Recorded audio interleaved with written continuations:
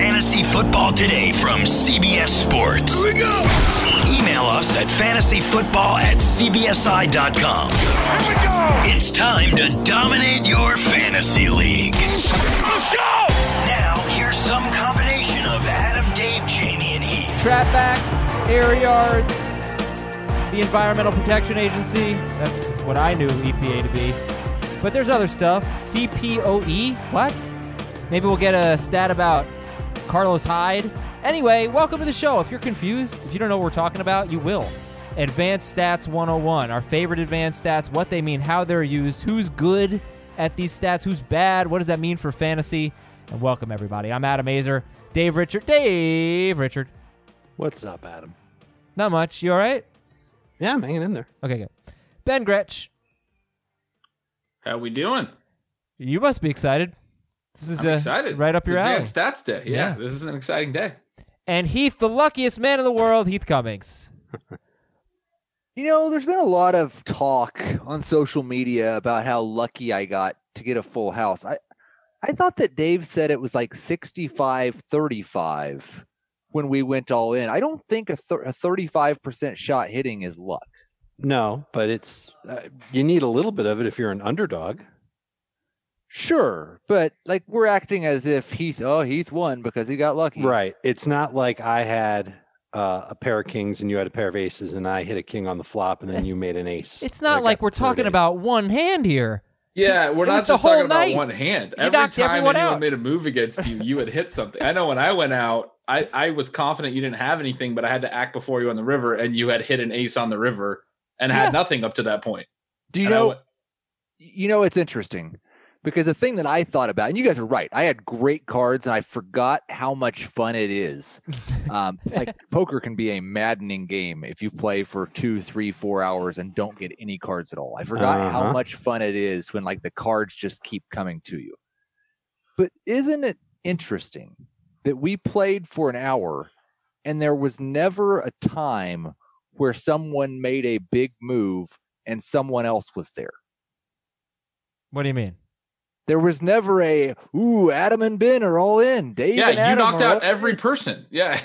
Every single time that someone made a move, there was one guy standing there. Yeah, it was like I went all in with 3 of a kind, and you got a flush on the river. You knocked me out. You just did this to everyone. And congratulations is what I'm saying. We played poker it's not really what I'm saying, but I'll say it anyway. We played poker last night on Twitch. I hope you were there for that. Twitch.com/FF today. We will be doing that again. And obviously, we talked fantasy football. We talked regular football. We just hung out. It was really fun. It was the most fun thing I've done in quarantine. That might actually be true. So for enough about that, let's move on to today's topic. I've got a couple of emails to read. We have a Dynasty/regular mailbag, but a lot of Dynasty questions that we're going to read on our next show, which we're recording on Thursday late evening. You might hear it Thursday night. You might hear it Friday. But for now, let's talk about your favorite advanced stat, if you have one. Ben Gretsch, what is your numero uno, your favorite? My absolute favorite one? I mean, it depends how you define advanced, and we're obviously going to be looking at some of the not like extremely complex ones, and I think air yards fits there, and that's probably my favorite, and we'll get into why later, but I really like the way you can incorporate air yards into your thoughts of targets and volume for receivers and tight ends. Okay, Heath? You know, it's interesting because I have kind of a love-hate relationship with a lot of the stats we're going to talk about. What really frustrates me is numbers that tell us what happened but don't necessarily help us next week or next year. I'll say my favorite, and it's not necessarily advanced, but I'll say my favorite is market share, either of targets or air yards or carries inside a certain range, or that's kind of where I start with building a lot of my projections. So that's where I'll go. And Dave? YPC for life, baby. Really? No. That's Adam. You can't steal Adam's favorite advanced stat. Well, I was beating him to the punch, and no, it's not my favorite advanced stat, and it's also not an advanced stat. I'm learning to love yards per route run. I think that's a good way to measure efficiency among pass catchers. You can use it for running backs as well, the ones that catch a lot of passes anyway. And I think that helps paint a good picture of how effective a player can be, regardless of what his target share is. And I'm just for the record, I agree 100% with Heath. A lot of the data that we're going to talk about, it sounds great, but making it applicable toward the future, there's just no surefire way to guarantee that it'll be that way. I just think it's a great way to illustrate how a player has been. And if you see that, he's got a high yards per route run over his career, it probably means he's a very efficient player, and you should expect him to be. It's just another reason to maybe it's a tiebreaker. You'll take a player that's got a good yards per route run average over one that maybe did it for 1 year or had a great year but didn't have a good average in that category. Heath, how would you compare this discussion in baseball compared to football? Because people rely very heavily on advanced stats with fantasy baseball analysis. I guess I would say that baseball is like 20 years ahead of football in terms of coming up with and applying advanced stats, but it is easier to find an edge in football because we're at the point to where everyone's already doing it in baseball. Gotcha. By the way, the top... You know why it's 20 years ahead. Fantasy baseball was probably 20 years before fantasy football started. Well, sure, there's that, but also there's more reliable data in baseball. These guys are playing 10 times as many games as football players play. Sure, yes. And in baseball, it just sets up better. You have a pitcher against a hitter, right? And there's a one-on-one matchup, and I call it multivariability, or that's a word that I've used in writing before. I don't even know if it's a real word, but the way that the offensive line impacts the quarterback's time to throw, which impacts his accuracy, which impacts the receiver's catch rate. I mean, all of these things are all tied together. The defense they were playing, how good the pass rush was, that all is going to impact football stats. Hey, in non-PPR leagues, name the one running back that finished in the top 20 and averaged fewer than 4 yards per carry. I thought this was an advanced stat show. Actually, usually, and that answer is usually like Melvin Gordon. Fewer than 4.2 yards per carry. He didn't finish top 20. Leonard Fournette. No, wait. You said no. Non-PPR. No, Fournette actually averaged 4.3 yards. Le'Veon Bell, right? No, he was 21st. No, he didn't finish top 20. He was 21st. It's Todd Gurley. Touchdowns. Yep. Yeah, Todd Gurley. All right. Before we get into some more stats, what they mean and how you can use them, let's read a few emails here on Fantasy Football Today. Your emails at fantasyfootball@cbsi.com. This comes from Dan in a small town south of Cincinnati and north of Knoxville. Louisville's probably too big. But that's what we're going with. He's from Louisville. Thank you. Okay, he's in a small town in Louisville. Dear a suburb, if you will. Langley, Frohike, and Byers. I've never heard of this. Is the Lone Gunman. The Lone Gunman. Never heard of it. I'm in an auction league where you start a quarterback, a running back, a wide receiver, a running back / wide receiver, a wide receiver / tight end, a tight end, a defense, and a kicker. It's a little different, but with quarterbacks so deep, do you think it would be wise to focus just about all of your resources on running backs and wide receivers and wait on a quarterback, even if you have to settle for the 15th ranked one or worse? This is the crux of the question here. How far down on the quarterback totem pole would you be willing to go for your starter? Gardner Minshew. Yeah, I was waiting for Heath. You know that. Because the nice thing is, he is, in my opinion, a right around 15th, but he's being drafted as the 26th quarterback off the board. So it doesn't matter how many quarterbacks everyone takes. Gardner Minshew will still be there in the last round.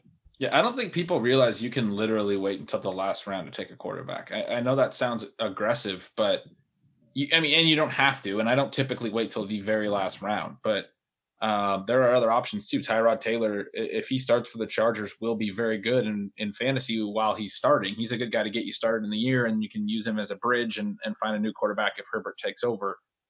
You can find guys at the very end of drafts. And that's what you're basically doing if you're waiting till the end of your draft, is you're taking a quarterback that means nothing to you. You're not going to feel bad about cutting him if he plays bad the first couple of weeks of the season. You'll say, I took him with my 14th round pick. Who cares? And then you just move on to somebody else. There's also the idea of trying to find the next Lamar Jackson or the next Patrick Mahomes. with your late round picks and drafting 2 of them. And you can use one as your starter and one as a guy to speculate on, and then you move on from there. Thank you for the email, Dan. By the way, if you haven't joined our Facebook group, please do so. Search Fantasy Football Today on Facebook or click on the link in the description. Chat with the FFT team and other fantasy fans. You can ask us keeper questions. You can join a new Dynasty League. You can discuss draft strategies, whatever. We got plenty of discussions and just a good way to interact with other listeners. Our Facebook group, again, Fantasy Football Today on Facebook. And we got a mailbag later this week, so send your questions in via Apple Podcast Review. We'll answer every single one of those. We'll also answer your straight-up emails, fantasyfootball@cbsi.com. So let's get into advanced stats now and start with some running back stats. Ben, what is our first running back stat? It's trap. I have trap and high-value touches. Yes, I didn't send those stat to that I came up with last year, but essentially, just broadly for running backs, it's an opportunity-driven position. So snaps matter and certain types of weighted touches. There's different ways to look at it, and this is one way to look at it, but there's a lot of ways you could quantify it. Okay, so do you want to just give a brief definition? What we'll do is we'll give a brief definition of every stat, and then we'll talk about the players that you need to know for the stat. Right. So when I say weighted touches, I'm talking about looking at the specific touches because it is an opportunity-driven position, the specific touches that lead to more fantasy points. And the way that I define high-value touches are receptions plus rush attempts inside the 10-yard line. So like in close scoring range, because the vast majority of touchdowns are scored in that range. I think it's something like 75% of touchdowns, and it's only like 25% of rush attempts come in that range. So everything outside the 10-yard line, there are still obviously some long touchdown runs, but it's a much higher proportion of the total rushes and a much lower proportion of the total touchdowns. And you get a lot lower yardage fantasy points because you can't get as many yards per carry as you can get per reception. Plus in PPR leagues, you get the point for the reception. So you want guys who a lot of their touches are receptions and are in scoring range. Those are what lead to fantasy upside at running back. Who's good in the regard to this statistic, and who's bad and who's average? So Christian McCaffrey was very good last year, even though even considering that he had a ton of touches, a really high percentage of his touches were receptions and in scoring range. Austin Eckler is a guy who's an example of one who didn't have as many raw total touches, but had that really great combination of receptions and scoring opportunities. On the bad side, you have guys like Josh Jacobs, Derrick Henry, who just a very low percentage of their touches were either receptions or in scoring range. Both of those guys had a decent number of scoring opportunities, but just so few receptions that's where we start to worry about their potential upside. Any follow-ups, guys? I wonder when you're talking about this, you're weighing not weighting at all, correct? Like a reception is worth the same as a carry inside the 10-yard line? Right. Yeah. I mean, and it's not, but that's like a simplified way of looking at it. Yes. Right. I just kind of thinking in a different way, like the guy, maybe two guys, but I think we can mostly agree that Mark Ingram was flukier last year than Derrick Henry was. Yep. But like the guy that would have kind of wrecked that last year was Derrick Henry, and we expect him to regress, but he did that partially on the fact that he had a lot of touches inside the 10-yard line, right? Not a ton. He did have a lot, but he also had a lot of long touchdowns. Yeah. And he just had a lot of raw carries. And even though they're worth less, like this is a way of looking at a player's total touches, which is really what a lot of fantasy players are looking at. So it's a way that you can break down their total touches and say, okay, maybe Austin Eckler is undervalued. He's not really in 2020, but he certainly was in 2019. He's someone I highlighted in the Trap article last year. Maybe he's undervalued because people are thinking he's only in a bit role and can't see a ton of touches. But even going into last year, he had a role that was a high reception role, and the Chargers used their backs in scoring range at a high rate. So he was somebody who looked like if he can get a few more touches, he could have a really high upside. And that's what we saw when Gordon was holding out. I'd love to know what you guys think of this. Another advanced stat.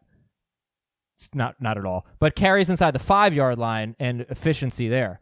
Nick Chubb had 15 carries for negative 14 yards inside the 5-yard line. That's feels like a typo. But he did have 79% of his team's carries inside the 5, which is awesome. Whereas Mark Ingram only had 53.6% of his team's carries inside the 5 because of Lamar Jackson, largely. Melvin Gordon had 62% of his team's carries inside the 5. You'd have to break that down between the 12 games he played and the 4 games he missed with Eckler and whatnot. But I know like Kareem Hunt did not get any goal line work, but it doesn't seem like Nick Chubb was very good near the goal line. And what would it do to his fantasy production if 79% of the carries inside the 5 becomes 60% of the carries inside the 5? Is that something? It wouldn't be good. Do you look at Obviously, that? It wouldn't be good. It means somebody else would get them. You can't look at the yardage that a running back gets inside the 5. There's nowhere for them to go. Well, that's like shockingly bad, though. It is. It is, but Dave's point's right. Dave's point's accurate. Any carry inside the 5, the absolute most you can get is 5 yards. So all it takes is a couple big losses, and you're going to have a cumulative negative point. A negative like total. You must be a god if you're averaging 2 yards per carry inside the 5. That would be ridiculous. No, I think the number that stands out more is that he had 15 carries inside the 5 and he only had 2 touchdowns. Yeah. That stands out to me. Yep. Because that means he had 15 carries where he could have potentially scored. He only did it twice. Compare that with somebody like Dalvin Cook, who had 15 carries inside the 5. He scored 9 times. Yep. Zeke had 12 carries times. inside the 5. He scored 9 times. So that's something that might worry me about Chubb. It might make me want to go back and review those 15 carries to see how much of it was him. Was he dancing in the backfield a lot, or was his offensive line failing? And he just got pulverized the second he got the football. I'd also say like the problem for me with that is you are talking about like something that has happened less than once per game. And so if he had a really weird play where it was 4th and goal and he bounced back and kept fighting and lost 11 yards on the play, then that's going to just alter the entire season. It's such a small sample size, and if you told me over a 2 or 3 year sample that this guy gets into the end zone at a rate half as low as the rest of the league, I might start to believe he was bad in short yardage. But 15 times over one season, the only way it would matter is if it mattered to the coach. I'm starting to doubt these numbers as I look at the game log here. I just feel like it might be an error, but like Christian McCaffrey had 17 carries. I see what he's with Chubb. I see he had 3 carries in 2 carries inside the 5, 3 carries inside the 5 where he lost at least 4 yards last year. Yeah, so there's your number. So, but that's why getting back to actual advanced stats. Yeah. I think this is an interesting one, Azer, that you brought up. But I think especially when you talk about percentage of team carries inside the 5, my immediate thought is how many team carries did the team have inside the 5? Because that's going to be a better barometer than a percentage. I mean, anytime we're going to get into percentage of team volume, we need to also consider the team volume. And this is specifically one where good teams are going to be inside the 5 way, way more often than bad teams. Well, Christian McCaffrey is your leader with carries inside the 5-yard line on a terrible team. But yeah, all the names I gave and all the percentages I gave were players who had a similar amount of carries in that range. Are there any other running backs you want to talk about here, or should we move on to wide receivers? I know it's a little more interesting with wide receivers and ADOT and things like that. The only other thing I would offer, just because we're doing advanced stats 101, is a lot of people like to talk about forced missed tackles and tackles evaded and a lot of these types of stats. From what I have learned and seen, those don't have very strong predictive abilities, similar to what Heath was saying at the top.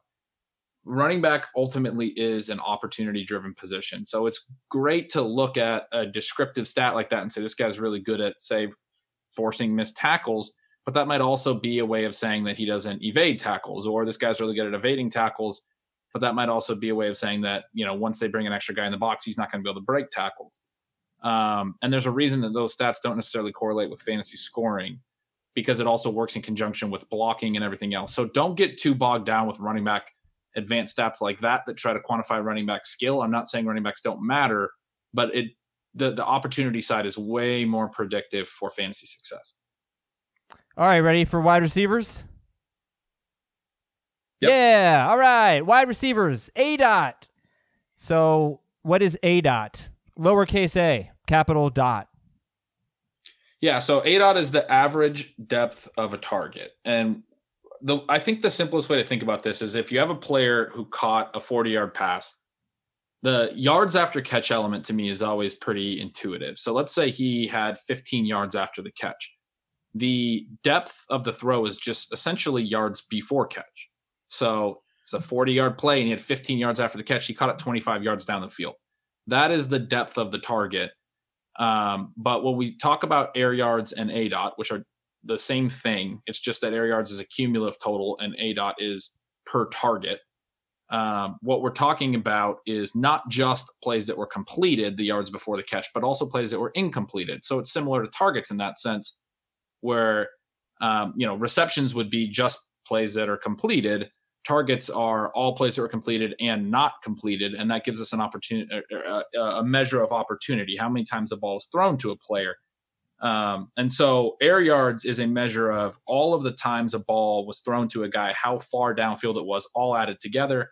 And ADOT is the average depth of all of those throws. And so you can wind up with different profiles. Higher ADOT, but lower targets could be the same amount of total air yards as a guy with a lower ADOT and more targets. And those stats interact with each other. You're basically finding out how far down the field they're running their routes.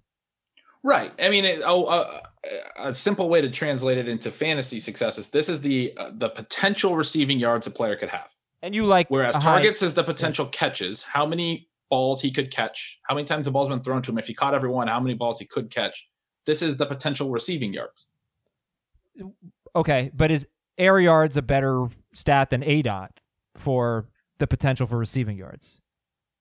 It depends on what you're looking at. So air yards, yes, but there are other elements to this. The further a ball is thrown downfield, the lower the catch probability is, right? So balls near the line of scrimmage are going to be caught at a much higher rate. We see running backs have a lot higher catch rates than wide receivers, just to simplify that. And especially deep threat wide receivers are going to have low catch rates. So if you have two guys that had 1,000 air yards, that's notable. But targets are still more important than air yards. They're about twice as important as air yards. And so if you have two guys that have 1,000 air yards and one had 100 targets at a 10 average depth of target, that's how we got to 1,000 air yards. And another one had like 67 targets at a 15 average depth of target. You want the guy who had 100 targets over the guy who had 67 targets, even though the 15 average depth of target is higher, if that makes sense. So all else being equal, we still want more targets. But when you start looking at guys who have the same number of targets, you definitely want the guy who has more air yards at that point. I noticed something today, and I think that like a lot of people still probably spend a lot of their football research time on Pro Football Reference, and they have added some advanced stats to their quarterback, running back, wide receiver pages. They actually have yards before completion. So they're not it's not average depth of target. It's more like average depth of reception. Adore. How would you, like when people are looking at that, Ben? It's still useful. What? Yeah, it's still useful, but like, what do they need to know in comparing those two numbers? Like, what's the downside of just using yards before completion, or how would you view it differently than you would average depth of target? I would. So that is useful. The average depth of target and air yards are volume stats like targets. Again, they're a measure of what could have happened if the player had good efficiency. And we just went over regression, so it's a good time to be talking about this. It shows what the available opportunity was for the player, right? The yards before completion doesn't show that because it's not showing any incompletions. We don't have anything to regress it to. It's more just for reference. But I do think it's useful in the sense that particularly another element of this is yards after the catch is a pretty it's not very sticky year to year. It's not very stable. It doesn't like yards after the catch is something that players can have a couple big yards after the catch plays. A good example is Hunter Renfrow. A lot of people are really excited about Hunter Renfrow. I think Hunter Renfrow could be a good player, but he had multiple catch and run slants that were like 60-yard touchdowns last year. And they accounted for a really high percentage of his total receiving yards. And it boosted every element of his, efficiency and everything you look at. And it's mostly all just yards after the catch. If you go look at Hunter Renfrow's yards before the catch, I'm sure it's very low. And then that gives us a pretty good indication.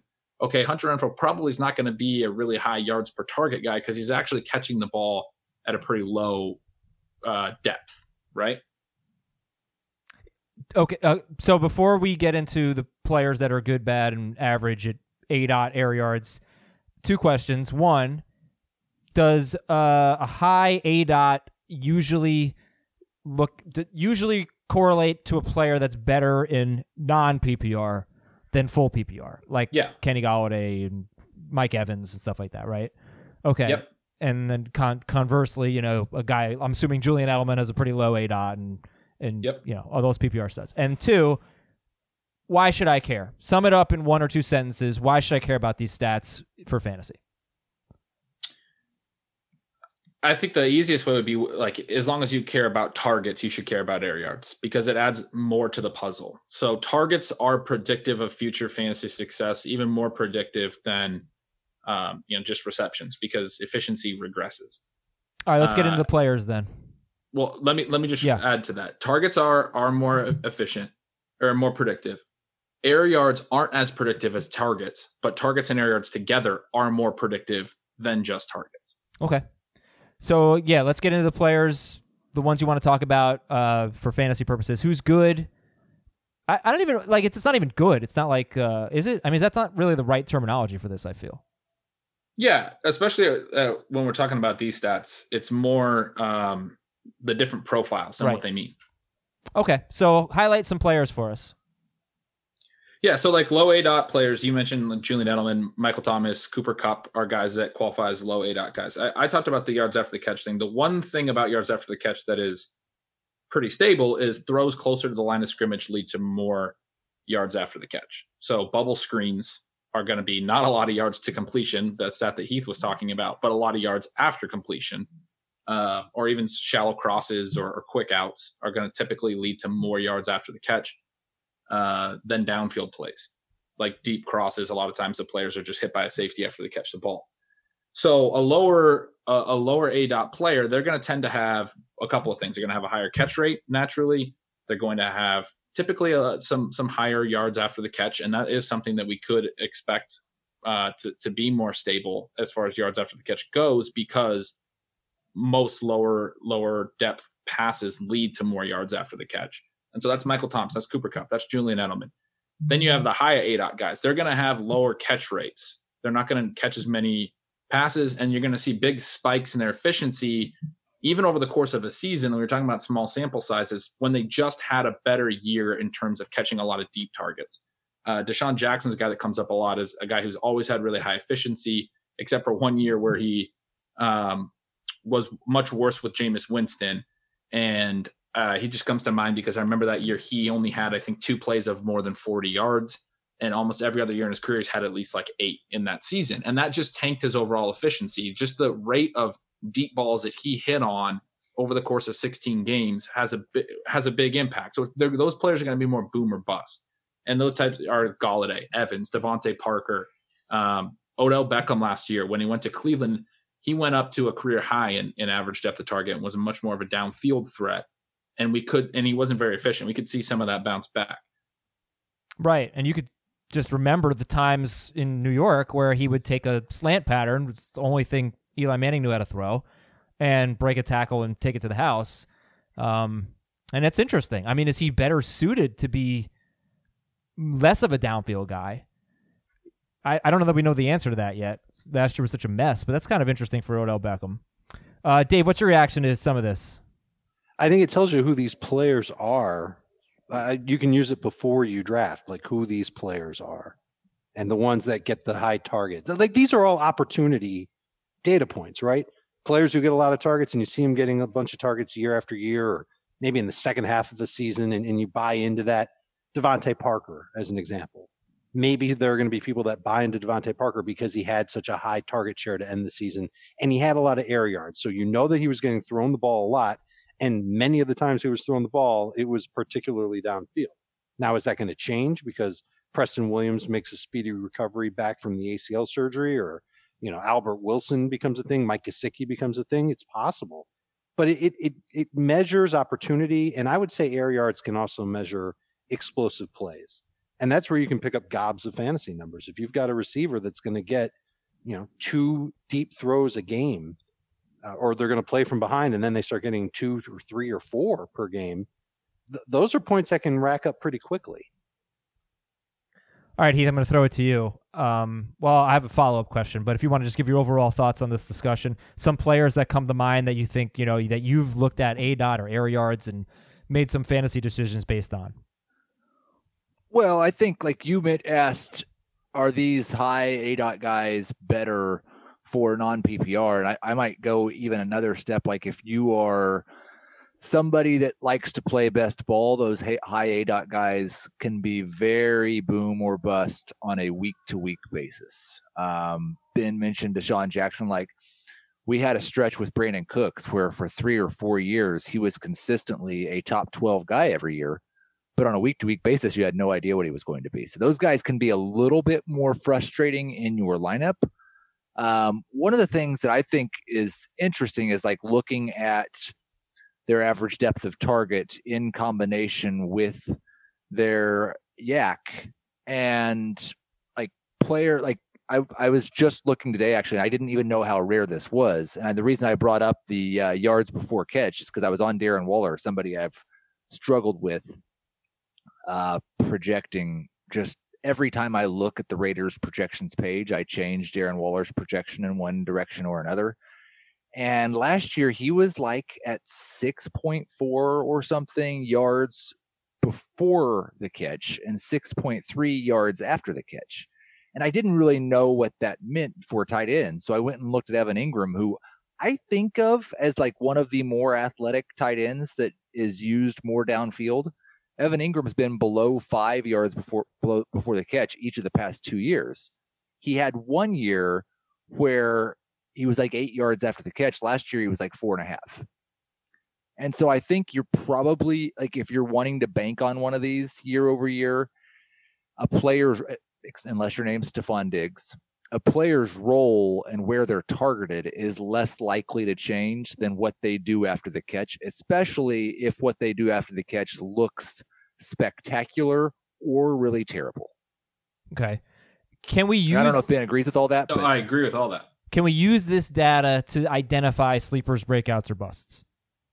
Yeah, I mean, so that's like one of the most applicable ways. Like, and unfortunately, the example that's coming to my mind right now is not going to be as applicable. But Curtis Samuel was the only player last year that had at least 1,000 air yards and didn't have, not at least 1,000 air yards. He was the only player that was in the top 15 in air yards for the season, total air yards, that didn't have at least 1,000 receiving yards. And he only had 623. So that's an example of a guy who I just used the one season for Deshaun Jackson where he didn't hit on a lot of deep throws. He was running a lot of deep routes. He was seeing a lot of deep targets. But Kyle Allen was very poor throwing the ball down the field.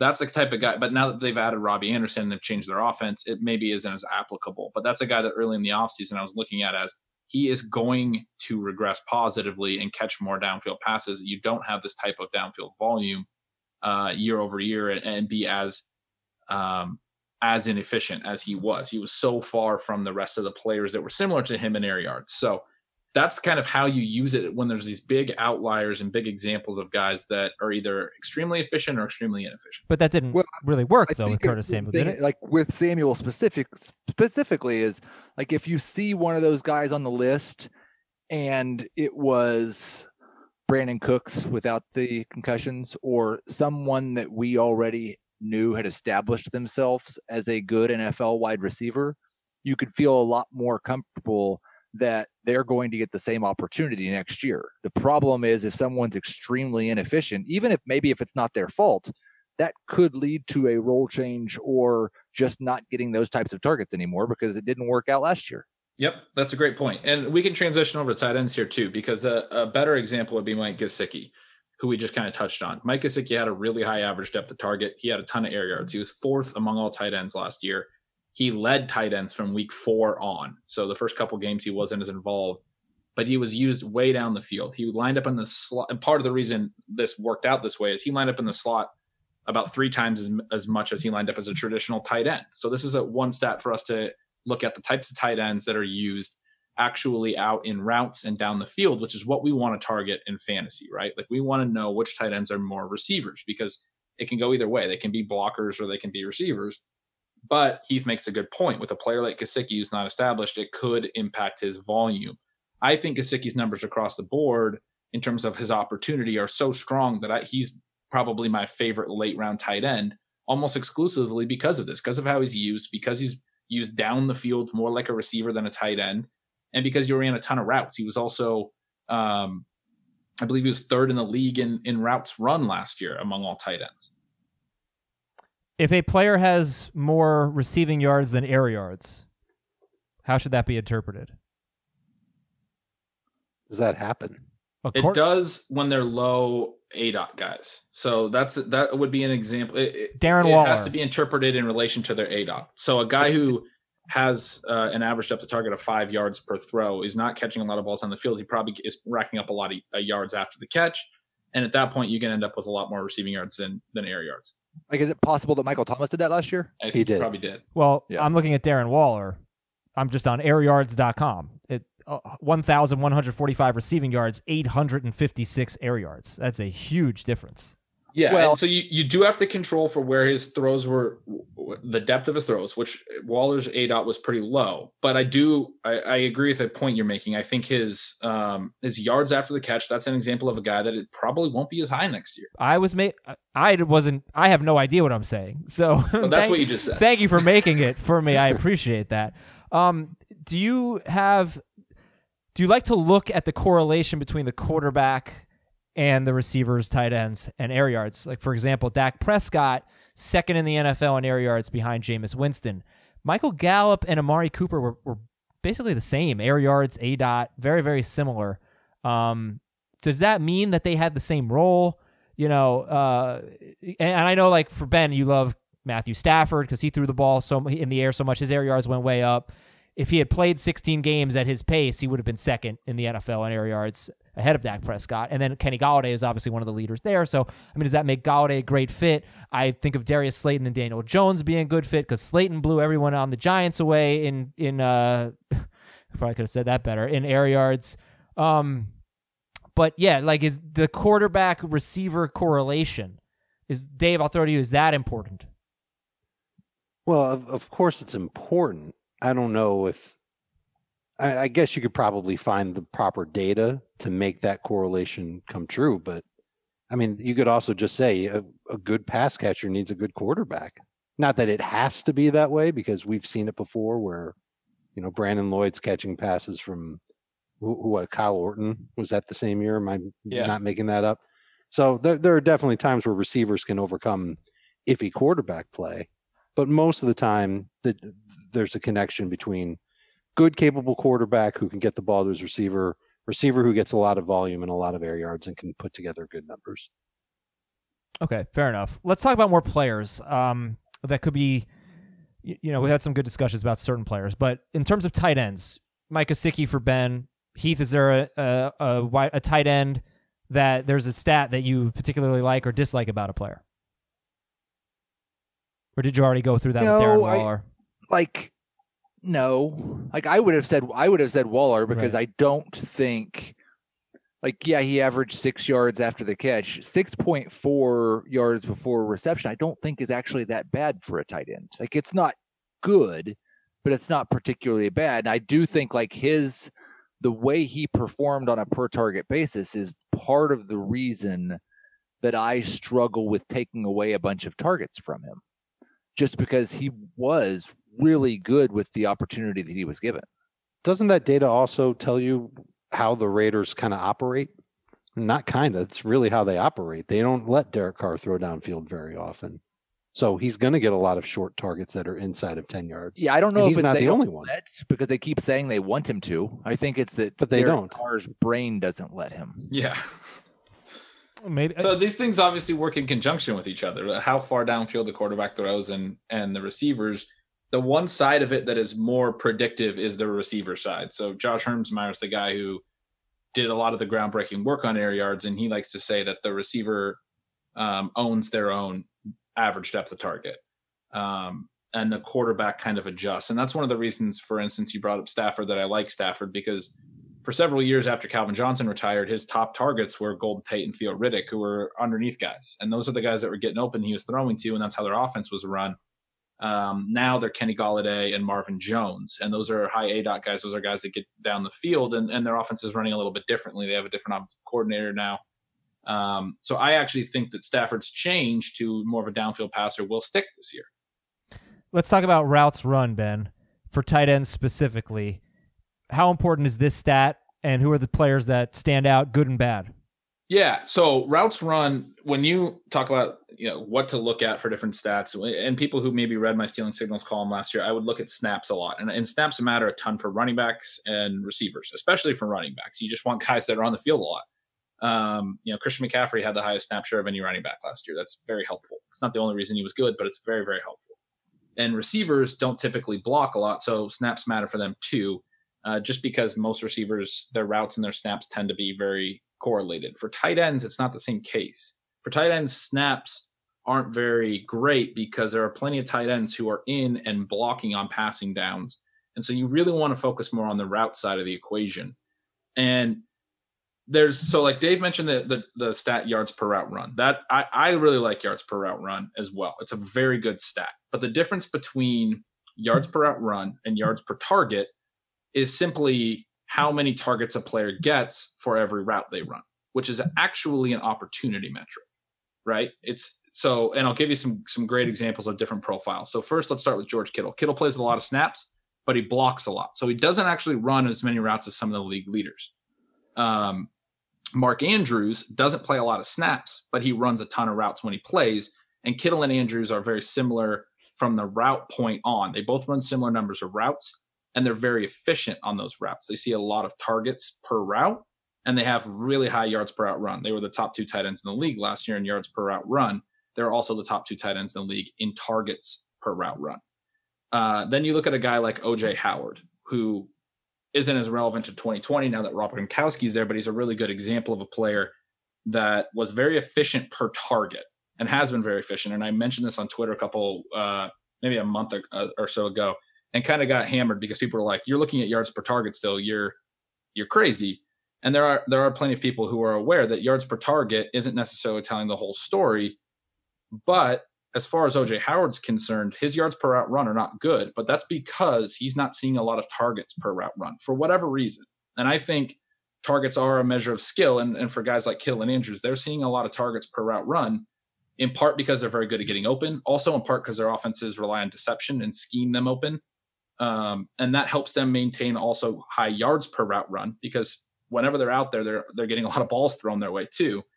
They're also efficient with it, but there's different profiles for different players, right? And there's different things, but like the O.J. Howard example, the reason to like him and the reason I still like him in Dynasty as a guy who might have a later career breakout, maybe like an Eric Ebron, maybe it'll take till he gets to a second team.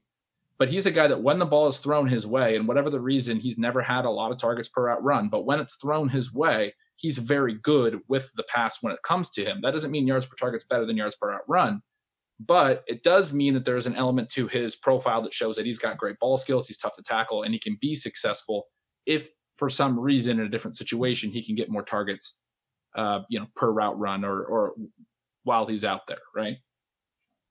Mm-hmm. But maybe he thinks of getting open. That very well might be, right? But there's a difference, I think, between O.J. Howard's yards per route run and another player who might be in that range who has a pretty normal rate of targets per route run, but isn't very efficient with the targets he gets, right? So we can see some upside there because O.J. Howard has the ability to be very efficient on the targets that he does see. It's just a matter of we have to parse whether he's just not good at getting open. And this is maybe an example. We could go back to Dave's point where you go back and you look at the film and you try and figure it out. Maybe he's just not good at getting open, or maybe Tampa Bay is just not really using their tight end. We don't know. Okay, so when you say that Kittle and Andrews are really good per route run, should I interpret that as, hey, if those teams start throwing more, I mean, they could just have huge years? Or do you suspect that they are so efficient because the teams were, the less you throw, the easier it is to have kind of outlier numbers, right? Yeah. would efficiency go down? But okay, so let me get my first question. I think is more relevant. What you said about Kittle and Andrews being so efficient per route run. Should I interpret that as, well, if Lamar Jackson's going to have to throw the ball more this year, and we expect him to, that means Mark Andrews might blow up? Yeah, I think he could, but I also think in that scenario, like part of why they have such high yards per route run, again, goes back to them getting a really high rate of targets per routes run. If Andrews is out there every play, running routes on every play, I'm not sure that rate would be as high, that he would continue to see as many targets. And it really is just that opportunity side that he's seeing more targets per route, which is helping him get more yards per route, right? I don't think you can maintain that without the really high targets per route. And I think it's also like any type of efficiency statistic, the more opportunities you get, the closer it's not going to become average at some point, but the closer it's going to get to normal or average. So if somebody does something on 100 targets and we think he's going to get 140 next year, we should expect he's going to be less efficient on 140 targets than he was on 100. Yeah. Unless he's Michael Thomas. Right? Yeah. And he gets 190 targets. Right. Okay. So let me be a jerk. I guess I do that sometimes. Do I really need all this? I mean, like, can I just kind of figure all this out? Just looking at conventional stats, yards per catch, fantasy finish, fantasy points. Can I just kind of guess how many targets the guy's going to get based on who's on his team, how much they're going to throw, and I feel like I can evaluate Mark Andrews. So, he's really good, and as they throw more, he led the team in targets. He led the team in red zone targets. He led the team in targets inside the 10-yard line. I could see Brown eating into that, but they are going to throw more, and I assume Jackson will throw for more yards. Yeah, Mark Andrews is going to be awesome. Kittle, I don't need advanced stats to know George Kittle's awesome. But I'm just being devil's advocate here. Why do I need this stuff? I'm going to surprise you here and say absolutely yes. Like a big reason I want to talk about these things. I reference them with some players, but a big reason I just wanted to break down the difference between yards per route run and yards per target is when I did mention OJ Howard on Twitter, I got hammered and most everybody was saying, you got to look at yards per route run. He's way worse at yards per route run. But the only difference is that opportunity metric that's built into yards per route run, which is targets per route run. And ultimately, the point I'm trying to make with this OJ Howard example, and to answer your question better, is there are so many football stats and none of them is perfect. And there's a lot of fantasy football advice out there. We're in an atmosphere now where people will throw out any kind of stat you want. I go back to the running backs, the tackles evaded or elusiveness. That stuff is not predictive of fantasy production. And similarly, there are so many ways to misuse things like yards per route run even, which is a very good stat if you understand it at identifying what the player is. But I was using these different examples of guys who play lower, higher snap share or lower snap share and higher routes per snap or targets per route. All these guys have different profiles. You can cut up these stats a million different ways, and people do. And we're in an industry where there is so much proliferation of these stats as if they are more meaningful than they are. And I actually think that's one of the biggest reasons that we should be discussing this stuff more, is to debunk why certain stats don't matter as much as people are kind of saying they do. But yeah, fundamentally, I think in a lot of ways they can do more harm than good. Oh, interesting. Can I say one way where I think these stats could help people in season? If you see a player getting a lot of air yards and not coming through, that would suggest inefficiency, correct? Yes. So the coaching staff would see something like that, and they might say, all right, let's try to get somebody else in here. Now, like the Panthers and Curtis Samuel might be the perfect example of that, because last year he just wasn't very good. They might not have had somebody that could even compare to Curtis Samuel on their roster, so they might have been forced to just keep playing him and just, dealing with it. But I wonder if this is something that people could do, is if you've got a guy on your team and they're sporting inefficient numbers, I wouldn't be surprised if you saw their snap share go down, their target share go down, their playing time shrink, and then they're not good for fantasy anymore.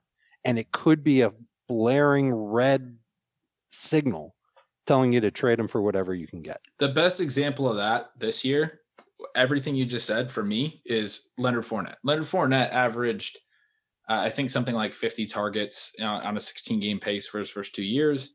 And then last year he had 100 targets. He was wildly inefficient on those targets. He averaged, I think, like 5 yards per target. I don't know. Heath might have those numbers in front of him. But they went out and they got Laviska Shenault, who we talked about a lot. I really like, who can do a lot near the line of scrimmage, both as a receiver and he can line up in the backfield and did at Colorado. They also went and got Chris Thompson. There is no way Leonard Fournette, like the team is telling us right there that they have identified those 100 targets they gave to Leonard Fournette as a problem, not as a good thing. That was not helpful for their team to win football games. There's no way his volume is going to be the same this year. All right, let's take a quick break, actually. We have more thoughts here, but we'll take a quick break. When we come back, we'll talk about quarterbacks, wrap up this discussion here. Different set of ADOT implications for quarterbacks. CPOE, we'll explain that to you. Some fun stuff and some team-level stuff as well that could be very useful for fantasy. We'll be right back. The perfect combination of versatile athleisure and training apparel has arrived.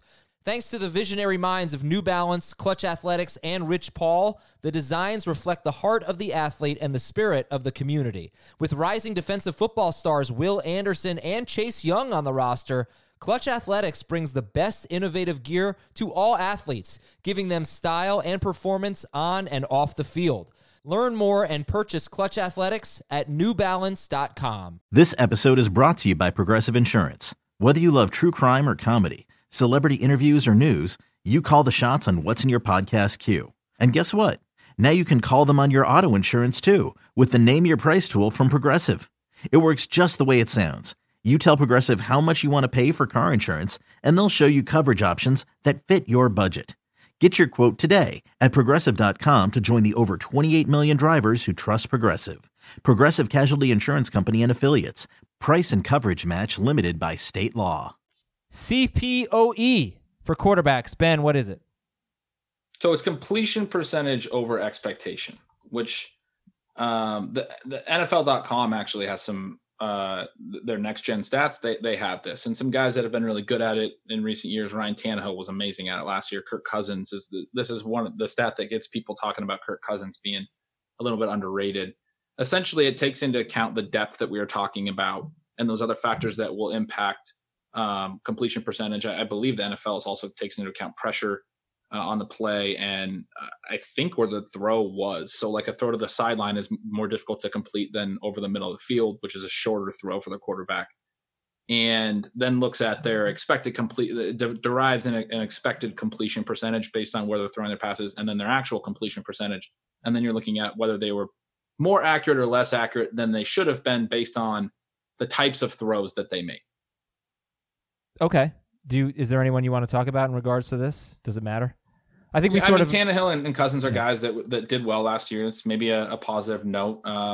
Josh Allen is somebody that you might expect didn't do great, even knowing that he throws downfield a lot. He's not a very accurate passer. So it's one that's interesting to dive into. I don't know how useful it is for predicting fantasy success, but it's helpful. All right, screw it. Screw quarterbacks, whatever. We want to talk about team level advanced stats.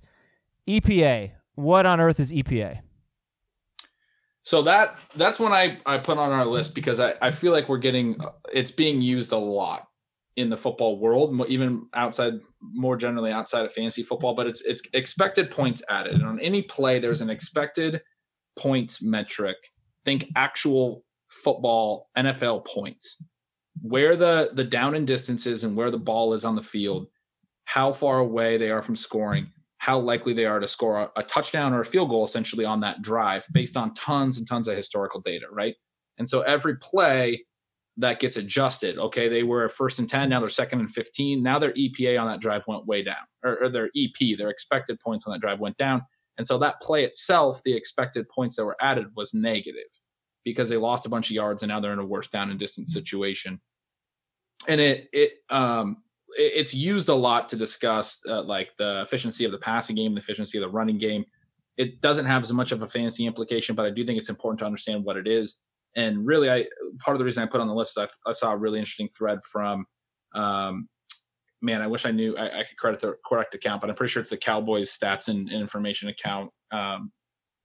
I can't remember his name, but he said for quarterbacks, the EPA correlates really strongly with first down rate and turnovers, because turnovers, your expected points obviously go way down, and first downs are always going to be good for your expected points on a particular drive. It's always going to improve things. You're moving the ball down the field. So I think that's an interesting stat in that it has its limitations, but it's also one that's getting referenced a lot in regular football world. All right, Heath, let's talk about pace stats and teams that stand out in pace. Yeah, I think it's interesting because like when you say pace, we're technically talking about like how fast a team is getting plays in and how quickly they go from the last play to the next snap. And that's important. It doesn't necessarily always correlate with the total number of offensive plays that a team runs in a game or in a season. And a lot of that has to do because even if you're running plays really quickly, if you're not consistently moving the ball down the field, then you're going to have to punt. And if your defense can't get off the field, then you're going to get destroyed in time of possession. And it won't matter that you're running a lot of plays. The Patriots, now they lost Tom Brady, so that probably won't be the case anymore, but they still have a good defense. So it might be. The Patriots have always been way up there in terms of total number of plays run. The Ravens have always, I think I said in our email thread, they've run over 1,050 plays each of the last 5 seasons. In comparison, an Adam Gase offense is generally right around 900 plays. His offenses are always towards the bottom of the league in terms of the number of plays that they run in a given season. The Eagles, Doug Peterson, generally way up there in terms of the number of plays they run.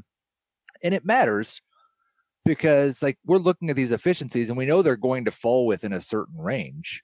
Like, yeah, somebody might be a lot more efficient than another, but your team running 100 more plays than another team over a given season is going to be universally good for everyone on that team that has a chunk of the action. So like this is the place where I start my projections and then go from splitting out the market share from there. I think one of the things that I've found in the past 2 years that is kind of new to me, and we don't have enough data on this that I've seen that it's definitely 100% true, but it has seemed very, very true. Inexperienced play callers are generally very, very slow paced. And it seems that it's as simple as these guys not being used to getting the play off their sheet and into the quarterback's head and getting the play run as quickly. I mean, we saw it with Stefanski. They were, and they may just be a slow-paced team. Generally speaking, a lot of teams with good defenses like to just kind of milk the clock. Now, the Ravens aren't like that at all. They aren't particularly quick, but they still always run a ton of plays. But I do think, like, if you're looking at teams this year that have inexperienced play callers, guys that haven't done it very much, even if they're talking about wanting to play fast or run a lot of plays, I'd be very skeptical of that. And that takes me in my mind to 2 places. One is last year in Arizona with Cliff Kingsbury taking charge, and his offense is known for running a ton of plays. And by the second half of the season, I don't think they were quite doing what they wanted to, both in terms of personnel on the field and the amount of plays that they were running per game. And the second one for this year is in Carolina, where Joe Brady, I don't think he's got a lot of experience calling plays, period. He wasn't the full-time coordinator at LSU last year. He was just working on passing plays. And now he's got to be responsible for getting the plays into Teddy Bridgewater and to running plays quickly. How quick can they possibly do it? And they've got a team with a young and potentially trained wrecky defense. Yeah, because Arizona last year, I think they were something like 21st in plays run. Right, and that was a team that I was expecting to run a lot of plays. But I think Ben has something on that too. Yeah, so this is one of the ones that's most useful for when we're talking about how can we use it predictively and for the future. So typically the teams that are trying to run quick, essentially their time to snap is lower or higher. Like this is measured, it's measured over at Football Outsiders. Teams that are trying to play quickly and their time to snap is lower, they tend to run more plays. But as Heath noted, if you're not a very good offense, you're not going to sustain drives, you're not going to run a lot of plays. And this gets into another great team team stat, which is game script. But when you talk about teams that are winning, game script is basically saying who throughout a game, basically the average score of the game throughout each snap of the game, each minute, each second. It depends on how you define it. But teams that are playing from ahead are going to do things a little bit differently than teams that are playing from behind. They're going to run more. Teams that are playing from behind are going to throw more. And teams that are playing from ahead are going to play slower. And teams that are playing from behind are going to play faster. But when we look at pace, and we want to look at these neutral situations earlier in the game when the score is not out of hand. The Cardinals last year were 4th quickest in the league, even though they ran the 22nd most plays. What that says in terms of predictiveness is if they are able to sustain more drives, if they aren't playing from behind quite as much, they have a lot of play volume upside, because they were still in they're the 25th percentile essentially in overall plays. And we all expected, hey, Kingsbury's going to come in and run a fast-paced offense. He did run a fast-paced offense. They just weren't successful enough. And that doesn't mean that they're going to be below average in play volume in 2020. And in fact, I think I would argue that means that we should expect them to be above average in play volume in 2020. The Ravens is a really interesting one. Heath mentioned they were top 6 in time to snap every year from 2016, 2017, 2018. I just looked, and it might be even true earlier than that. They were a team that worked pretty fast when Joe Flacco was their quarterback. They tended to throw more. Last year, they still ran a ton of plays, but they were among the slower teams in time to snap in the league. They were 27th in time to snap because they're more of a run-heavy team, and that's in neutral situations. In overall plays, they were dead last in time to snap because they also led, and then they were even slower when they were leading. But this is a team that was still ran a ton of plays, largely because of their efficiency. If you think Baltimore's offense is going to be less efficient this year, I would argue there's a pretty strong possibility based on the fact that their time to snap was a lot slower last year than it was in prior years, but their total plays could come down. Interesting. Total plays is something I've certainly looked at more. I love the fact that the Eagles have a fast-paced offense. They led the league, I think, in plays last year. I think they've been top 8 all 3 years with Peterson, something like that. The Rams are up there. I mean, it's good. It's important. Very valuable stuff. And, I hope this was helpful. We have to wrap this up. Again, the emails and the Apple Podcast questions on our Friday mailbag, which you might hear Thursday night, but most of you will hear it on Friday. Send them in, fantasyfootball@cbsi.com. Advanced Stats 101.